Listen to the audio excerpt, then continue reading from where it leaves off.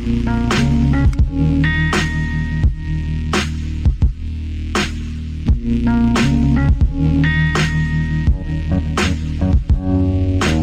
to Doctrine and Devotion, a podcast that explores Christian faith and practice from a Reformed Baptist perspective. My name is Joe Thorne. I am the lead pastor of Redeemer Fellowship in St. Charles, Illinois. And I'm Jimmy Fowler, executive pastor at Redeemer Fellowship. All right, so you've got a meeting. I got a meeting.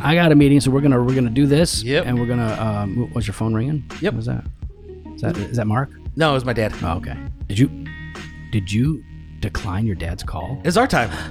Makes me feel special. Yeah. Makes me feel important. Yeah, you got 20. Okay, so listen, before we get started, how did you and I have not had a chance to talk yet? You were preaching on Sunday. I wasn't there this Sunday. I'm going to listen to it. How did it go? How was preaching the word? What was your passage? How'd it go? People have left the church. We always expect that, but what's the percentage? 95. 95 people? Percent. No, that's not good. Yeah. Okay. Yeah. No, I think it went well. I was in Acts 5, 17 to 32. Nice. Standing before the Sanhedrin, the Sadducees. Do you know why they're called the Sadducees? I shared this, actually. Okay. Are you ready? Because you're always sad to see them? Close. Because I was like, all right, talk about the Sadducees. Let's just stop here. Who knows the difference between the Sadducees, the Pharisees, the Essenes, whatever scenes, right? Like, I want our people to, as we're reading, we want to be explaining things. Yeah, I go, educate. Yeah, so, later on in Acts, Paul uses the distinction against them because the Sadducees don't believe in the resurrection or angels. See, that's why they're sad, you see. You like that? Yeah, I knew you'd do something like that. They sad. They sad, you see. So it went well. Good. Yeah. Nice. I was faithful. The text was the text. And I'll let you know if you were faithful or not. Oh, well, thanks. I appreciate that. Let me know. I'll have a report card for you. There you go. I was able to work in a office reference. Of course you were. Oh, in fact, you told me. No. Yeah. Did we talk about it? No, but you already knew I was going to use it. Okay. Yeah, oh, that's right. Yeah, that's right. Yeah. So that one's already there. And then, you make a cameo. Of course I do. What do you mean, of course you do? Because you have to say, like, hey, guys, I know it's not going to be as good as what Joe does, and I'm so sorry. That is, that was nowhere. No, I don't say that. I don't say that. It's not true. Go ahead. Well, it might be true, but I don't say that. It's definitely not true. Because I learned in Toastmasters, you never apologize. That's right. You never apologize. Never. But for anything. So talk about fear and things like that. So yeah, that's right. Next 5, right? Talked about fear, man, fear the Lord in the sermon. Yeah, exactly. And so the only thing I could think of was talking about my biggest fear, and that's usually when we're recording late, and I go to the bathroom because we're done, and I come out and all the lights are off, and I know you're there hiding with your camera. First of all, you're turning 40 next month. Why is a 40-year-old man afraid of the dark? What's your problem? Why is a 50-year-old man hiding in the dark trying to scare a 40-year-old man? What's wrong with us? I don't know what trauma. I know some of my trauma. Okay. But apparently there's some. I get startled. I don't like being startled. Nope, I startled you today when you came in. You jumped. It was good. I didn't even say anything. I just looked at you. You're so mean. Jimmy's jumpy. I am. So, yeah, talked about that. So you made yourself, there was a cameo for you. Good. First service, nobody laugh? No one laughed? What do you mean? No, actually I got a couple chuckles. Second service? Better. Yeah.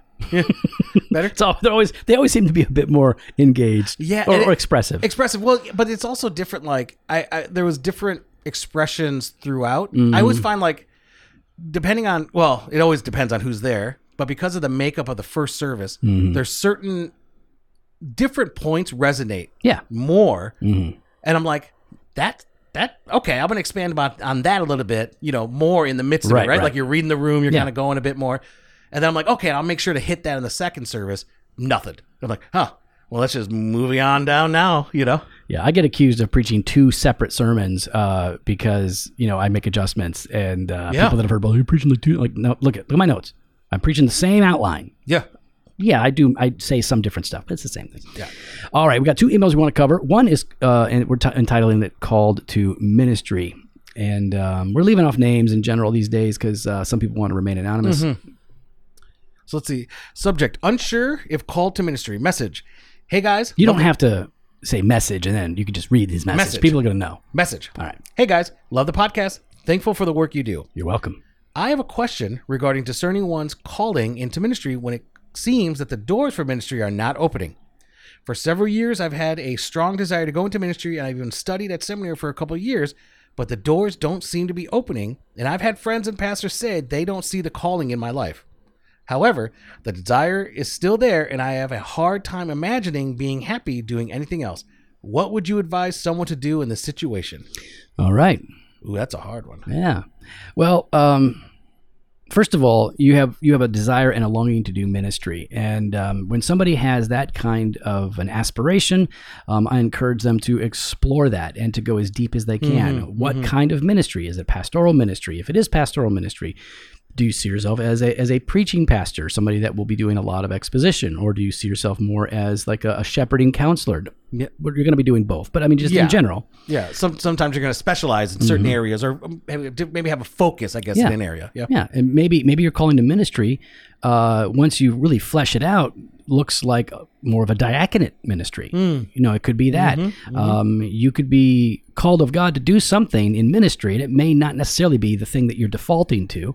So I would encourage that to start with. But there are three things that when you read like Spurgeon and you read Richard Baxter and you read the classics on calling to the ministry, there are usually three things that are involved. One is aspiration. You've got that. There's a desire to do it. These don't always happen in this order. Sometimes the desire comes later. Yep. But we now know. Check. He's got that. All right. Second one is local church says you're called to do that thing.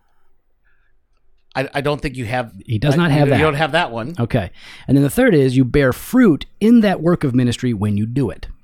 So, and that part we don't know. We don't know yet. And one of the things here, though, for going back to number 2, but the doors don't seem to be opening, and I've had friends and pastors say they don't see the calling of my life. I mean, I don't know how to read that.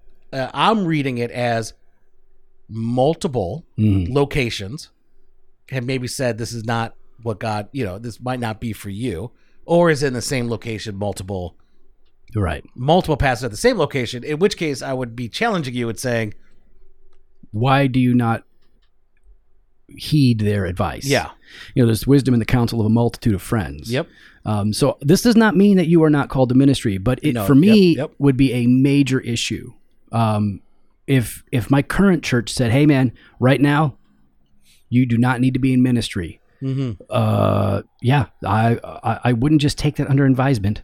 I would respond to that and go, oh, okay. Oh yeah, that'd be big. If when I was going into ministry, when I was pursuing it, I went to, in fact, I was told by people that, I couldn't go into ministry because my past was too immoral. And it wasn't until pastor said, no, actually we see, first of all, that's dumb.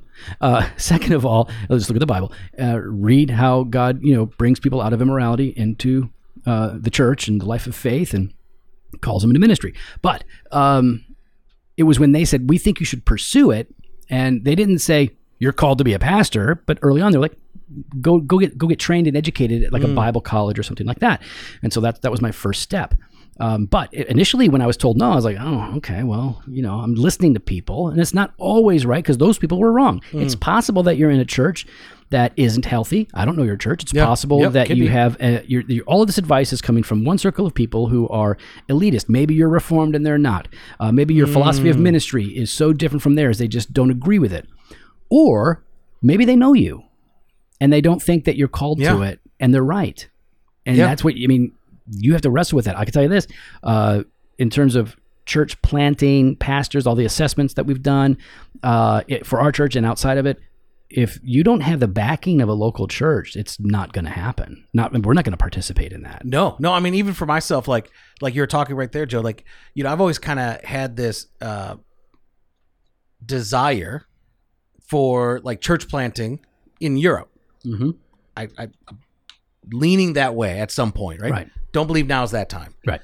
But if that time ever came and I went to the elders and said, hey, here's what I'm sensing, and you guys are like, yeah, I don't think church planting is for you. You might be better suited to join into something else. Right. But church planting is not for you. I'd be like, oh, well, I'm not going to do that thing then. Yeah. Might want to start by learning Italian. Maybe you learn Italian before you try to plant a church in Italy. Who says it's going to be there? Look, it's not. Is it not going to be Italy? It will. Okay. You never know. Guess what? Doctrine and Devotion, 2030, Italy. Well, I don't put a time on it. I don't know. I'm just throwing out a date that isn't too close to make me feel nervous. Put it out there far enough. I was about to say, you made that too close for my comfort. Oh, is it too? Okay, sorry. So, yeah, man, look, sometimes doors don't open, and what that means is you're not ready. It doesn't mean you're not called. Mm-hmm. It may mean you're not ready. Mm-hmm. But, boy, the local church telling you that you're not called, slow it down. And in terms of like, I can't be happy doing anything else, there's something that a lot of us have said in the past, and I think it's fine to say. I think it's good to say. If you can be happy and satisfied doing something vocationally outside of ministry, then you should do that and probably not do ministry, because ministry is a calling to itself. And if you can be satisfied elsewhere, then well, maybe. More than likely, you should be doing that. Ministry is hard. It's a different kind of hard. And so we like to know that people they have oh, this is what I have to do. God's called me to do this. I feel like I'm disobeying God if I don't do it. We do look for that. But aspiration alone, desire alone is not it. And we've all met lots of people who believe that they should be something that they will never be. And it's just because it's not that they're bad. It's not that they're weak. It's that that's not what God has set them apart to do. So I think our counsel to you is to spend a lot of time with people that you trust, examine yourself, and try to distill, is your calling to ministry a vocational calling, or is it something that you would like to see yourself? Is it something that you could do in a lay capacity? But yeah, for me, like all of the signs that you have shared in this email would indicate to me, like, well, it doesn't sound like you're called to ministry, at least not yet. Yeah. All right, fair enough. Fair. All right. We got another one called we're going to call it marriage trouble. This guy writes in, he says, my wife have been, it must be me and my wife. Yeah. My wife and I have been married over 10 years. Congrats. And throughout that time, I have built a wall between us by constantly prioritizing my job over our relationship. Stop that. Yeah, but by the way, super common. Being inconsiderate and selfish in prioritizing my own desires over hers, and hiding my insecurities behind my anger. I have had such little success breaking these habits that I have doubted my salvation. My wife still expresses a desire to reconcile. Can you all lay out the big picture path that we are going to have to take? You're a struggling brother. So first of all, your marriage is in trouble. You're having trouble. Mm-hmm. Every marriage experiences turbulence and trouble. Mm-hmm. Sometimes it's because of circumstances beyond our control. Sometimes it's because of our own sin and our choices. And in this case, it looks like you've made some mistakes and you've sinned in certain ways that have created a marriage environment that isn't healthy or vibrant or fun or as joyful. Not that those things are entirely absent, but you've put yourself before your wife, and that's clearly what Scripture calls us not to do. Yeah, I mean, I'm encouraged that you see that. Yeah. I'm encouraged that you see that. You're confessing that. Now, you need to repent of that and change that. Right. So, I mean, obviously, big picture is you're going to have to walk a path of repentance and rebuilding. Yeah. Right. Repentance and rebuilding. Listen, you can do this. You guys can do this. You both have to want it. You both have to work at it. She's going to have to learn to trust you. You're going to have to earn her trust. You're going to have to make you're going to have to make sacrifices, right? That's the exhortation that Paul gives to husbands. Sacrifice yourself for your wife. Yep. That's your role. That's your job. Put her first. So you're going to have to learn that. So I think when you're looking at this, I would say, number one, confess. That's going to be really big. Confess your sin to her. It sounds like you're doing that. She's interested in reconciling. So it doesn't sound like you're separated, but it sounds like it's significant of enough a problem that there is no longer unity in the marriage. Yeah. So she wants to reconcile. Man, praise God for that. Yeah. She should be overwhelmed with joy. She loves you, dude.